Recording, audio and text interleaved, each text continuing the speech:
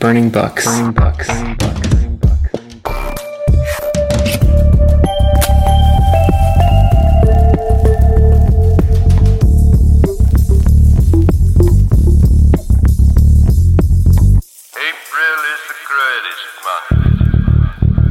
Hello, and welcome to episode 11 of Burning Books, a podcast dedicated to discussing, celebrating, exploring, etc. Great books, very good books, books in which there's something to appreciate or admire, as well as books that are the opposite of all those things.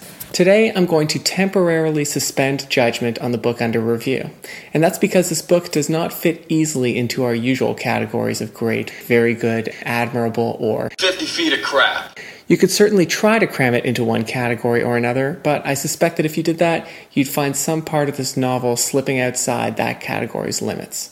The novel we're talking about is A Heart So White. It's by an author so widely acclaimed that by the time you hear this, they may have convened a special session of the Nobel Committee just to grant him his own emergency prize. That man is Javier Marías. A Heart So White was published in Spanish in 1992 and translated into English in 1995.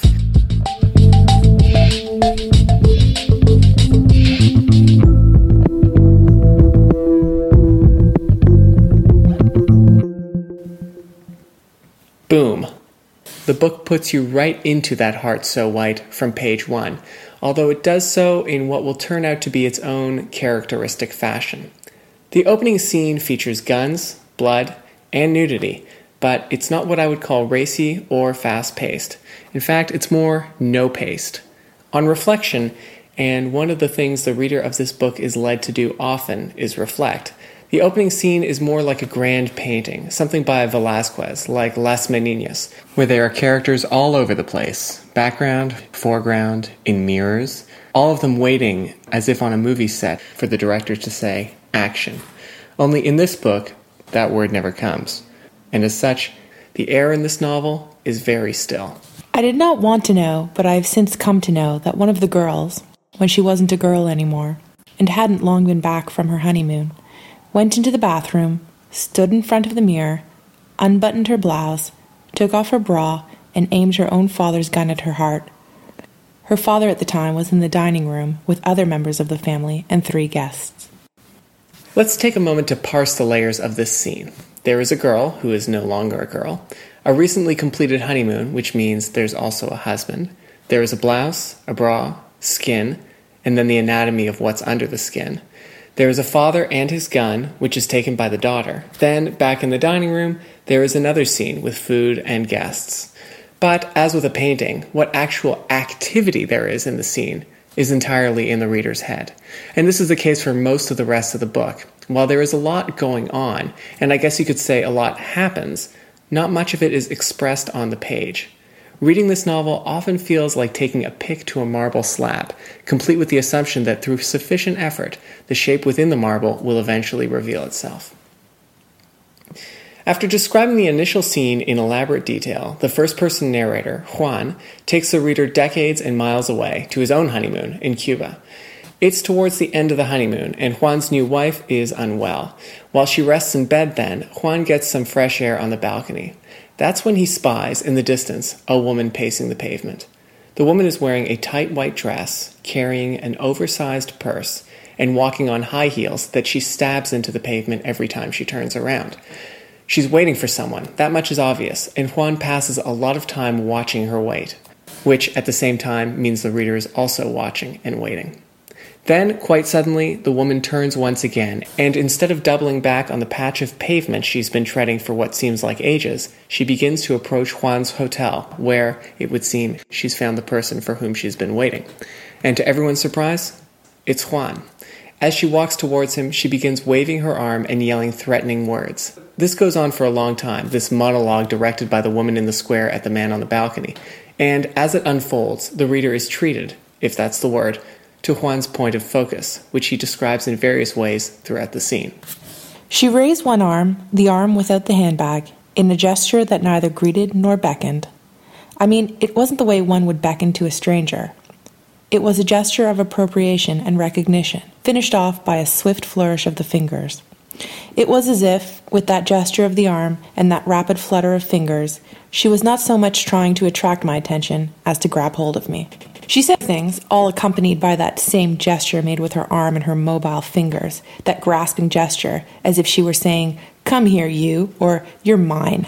She continued to approach, growing more and more indignant at my lack of response, still repeating the same gesture with her arm, as if she had no other means of expression, just a long bare arm beating the air, her fingers simultaneously darting forth for a moment as if to catch me and drag me toward her, like a claw.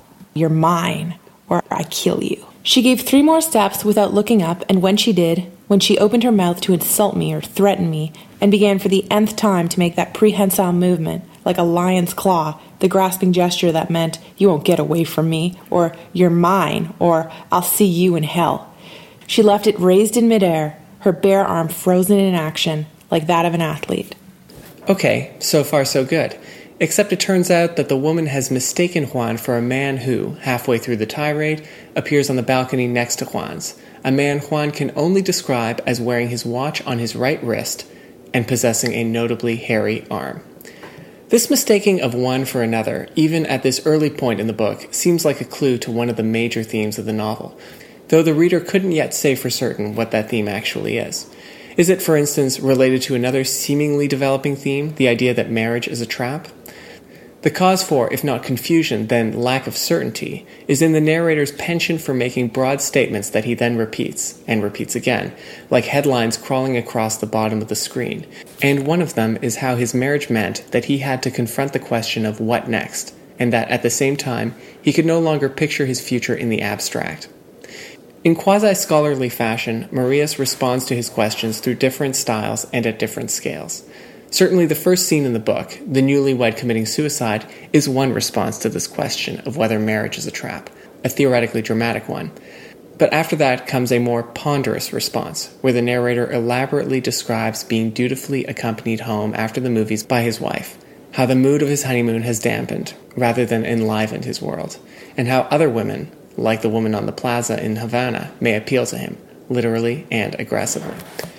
Then, added to the dramatic and ponderous responses, there is also the oblique response, where the reader looks at the question, is marriage a trap, through an initially unrelated plot line that, as the story unfolds, comes to be a direct comment on the first and major plot line of the story we're reading.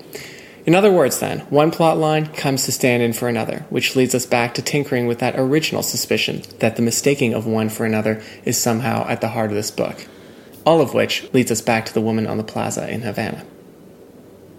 After recognizing the man she is looking for is the one that appeared next to Juan, we, alongside Juan and, at this point, Juan's wife, who is now awake, listen to the encounter of this strange man and strange woman through the wall that separates the 2 hotel rooms. Not everything between the strange couple is explained. Whole sentences are muffled or muted. But what's clear is that the man is married and the woman is not his wife. Rather, she is his regular mistress, visiting him in his room every time he comes in from Spain. Like many women in her predicament, she wants the man to leave his wife. He says his wife is already terminally ill, and it's only a matter of time until he's free. The woman persists. She wants the man to hasten his wife's end, which the man, bless his standards, finds unseemly. In this exchange, the woman is trapped, and the man is also trapped.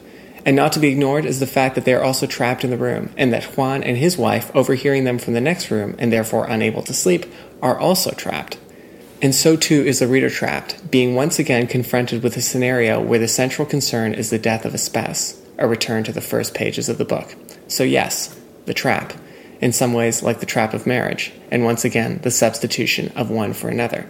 And you can now add to that another clue, the many scenes in this book involving mistranslation, whether it's literal mistranslation on the part of the narrator, who is an interpreter, or the mistranslation of elements in the past by people who incorrectly remember them, or, in this case, the shaky translation of events that are relayed by a tired and uncertain narrator listening through a hotel room wall. Having said all that, though, forget trying to unravel or connect these lines. What I would say instead is that beyond any particular idea or theme, the driving force in A Heart So White is repetition. Repetition is the story here. Repetition is what gives the book its shape on the micro and macro level. It's in the woman pacing back and forth along the plaza.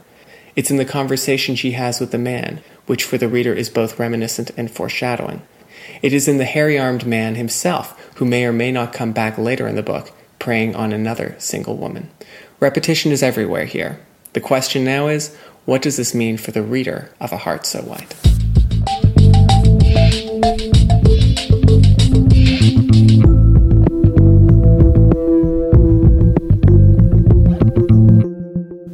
From describing the opening action and some of the structure of A Heart So White, I want to slide into trying to describe the experience of reading and rereading this circular kind of a book. For one, Javier Marías subscribes to the José Saramago school of paragraph construction, which is to say, construct one paragraph and put everything you want to say in it. Quick tip for beginners, do not stop reading A Heart So White in the middle of a paragraph. You will never find your way back in. Marías would also seem to subscribe to the José Saramago school of sentence construction. Make one long sentence, put everything you want to say in it. But in this case, the resemblance is superficial. Whereas Saramago, the person, comes across as humorless and, in his political statements, as thoughtless as any radical, his fiction writing is wry like hell, and he has a sense of humor. His sentences are journeys where you go from one voice to another, an idea to its antithesis, and then back again, or somewhere else altogether. Marías' sentences, on the other hand, while long and often winding, do not have Saramago's lightness of touch. Zu ernst is Senor Marías, never in danger of causing the reader to crack a smile, unless it's a smile of creeping insanity. The other effect of this cyclical world is suggested by one of the original thinkers on the matter of circularity in life, the philosopher Arthur Schopenhauer, whose musings on the eternal noon of the world gave birth to the idea, via Nietzsche, that we are living in the same day over and over and over again, and that, as a result, the scope of our actions is limited. Certainly this is the case in the world of A Heart So White. Time passes, but the same things keep happening again and again, although I feel like I've mentioned this already. Rather than gaining any understanding of the world through movement or plot, as is typical in the novel, we get our understanding through the anti-narrative non-movement of this book, a kind of eternal stasis. So what does it feel like to turn the pages of a static novel? Better question. Are you even turning the pages? Answer, not really. Reading this book is like walking through a major museum, looking at one masterful oil painting, then another, then another, then another. You stop in front of each canvas. You study it, looking to glean something from it, something beyond the brilliant surface. And because these are great paintings, and they are layered, subtle, and suggestive, you feel obligated to squeeze from this experience some observation you can call your own. But even if you do, the chapter ends and the process starts all over again. Another heaving, darkly lit canvas. You looking carefully for clues. Then repeat. Where's the gift shop again? I wonder if this interpretation is in some way suggested by the author. That's because there is a chapter in the book where we learn Juan's father, Rance, once worked in just such a major museum, the Prado, and that one day, while leaving work, Rance caught a guard, Mathieu, in the act of trying to burn a canvas. Please, this is not as exciting as it sounds. Little in this book is, but it does count as a memorable scene. Mathieu has been guarding a particular Rembrandt for many years and, as it turns out, has slowly been driven crazy by the fact that one of the women in the painting is facing away from him, hiding her face from him, and will forever be hiding her face from him. On this day, Mathieu's decided he's had enough. Rance tries to defuse the situation, saying, "But Mathieu, do you really dislike it that much?" "I'm fed up with that fat woman," replied Mathieu. "I don't like that fat woman with the pearls," he insisted. And it's true that Artemisia is fat, and in the Rembrandt is wearing a string of pearls around her neck and her forehead. The little servant girl holding out the goblet to her looks prettier, but you can't see her face properly. My father couldn't resist giving a mocking, or rather surprised and logical reply. "Of course," he said, "it was painted like that, with the fat one facing us and the servant girl with her back to us." The pyromaniac, Mathieu, flickered the lighter off for a few seconds, but didn't remove it from the canvas. And after those few seconds had passed, he lit it again and held it close to the painting. He wasn't looking at Rance. "That's the worst thing," he said, "that it's fixed like that forever, and now we'll never know what happened next. You see, Senor Rance, there's no way of seeing the girl's face, or of knowing what that old woman is doing in the background. All you can see is that fat trout with her 2 necklaces who never actually picks up the goblet. I wish she'd just bloody well drink it and give me the chance to look at the girl, if she'd turn around, that is. Mathieu, a man who knew what painting was about, a man of 60 who'd spent 25 of those years in the Prado, suddenly wanted to know what happened next in a Rembrandt painting. It was absurd, but Rand still kept trying to reason with him. "But you know that's not possible, Mathieu," he said. "The three figures are painted, can't you see that? Painted. You've seen plenty of films, and this isn't a film. You must see that there's no way you'll ever see them looking any different. This is a painting. A painting." "That's why I'm going to do away with it," said Mathieu, again caressing the canvas with the flame from the lighter. Mathieu, man, I know how you feel. Most readers of this book will know how you feel. The eyes get tired, and so does the brain. Milan Kundera, a writer who comes in for some unusual direct criticism by the narrator of A Heart So White, perhaps because Kundera and Marías are both writing about eternal recurrence, and Marías thinks his interpretation is better, points out in his book, The Art of the Novel, that there is what he calls an anthropological limit to good works of art. Kundera is referring specifically to length. A novel can't go on for 3,000 pages, a symphony can't last 9 hours, and so on. In the case of A Heart So White, the problem isn't the passage of time, it's the lack of it, this everlasting stasis. And as with the case of Mathieu, the museum guard, there was only so long that I could tolerate looking at Marías's paintings.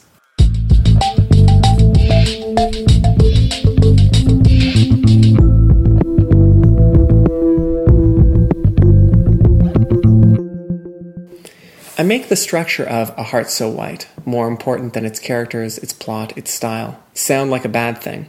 It is, and it isn't. This last scene in the museum says something about the experience of reading A Heart So White. It's more pleasurable to think about, to reflect on, than to read. For instance, the novel at times runs alongside the story of Macbeth. As with The Sound and the Fury, the title of this novel is also taken from a line of Shakespeare's play. So even when A Heart So White becomes, at a certain point, no fun to read, and it does, it remains stimulating to think about. So is all this intellectual activity generated by A Heart So White the reason why it's so widely acclaimed? Is it the reason why Marías has entered that stratum of international novelists that we must say are writers of great books for fear of looking like Philistines? From my point of view, a great book is one that appeals to all parts of the reader. This was a book that occasionally tested the mind, while also failing that same mind. More than once, for example, the narrator seems to suggest that repetition in his story is merely a reflection of history repeating itself in the wider world, one of the great asinine lines of all time. The fact that A Heart So White is better as a reread than on initial encounter is, it's true, kind of funny considering the motif of repetition. But to my mind, the fact that it loses the reader on that initial reading and doesn't seem to care for him or her counts as a major fault of the work. Marías' stock, and I'm certain of this, is not going anywhere but up in the coming years. No matter how lofty it becomes, though, I'm not sure if I'm going to go back to his books. With that, I would like to say thank you very much for listening. Next up on Burning Books is a review of the frequently fascinating 7 Days in the Art World by Sarah Thornton. I like hearing from you, so please send me notes, nasty and nice, either via Twitter @BurningBooksPod or email. The address is burningbookspod@gmail.com. My thanks to Hakan Özgan for the music. There are several ways to thank someone. So, let's start with the easiest. Teşekkürler. And as always, go Jays.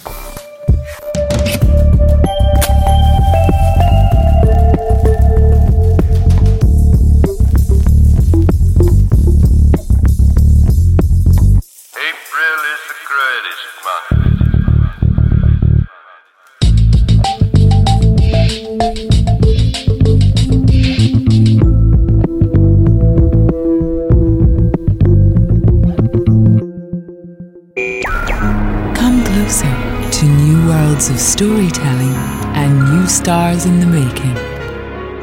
Come closer to Radio Litopia.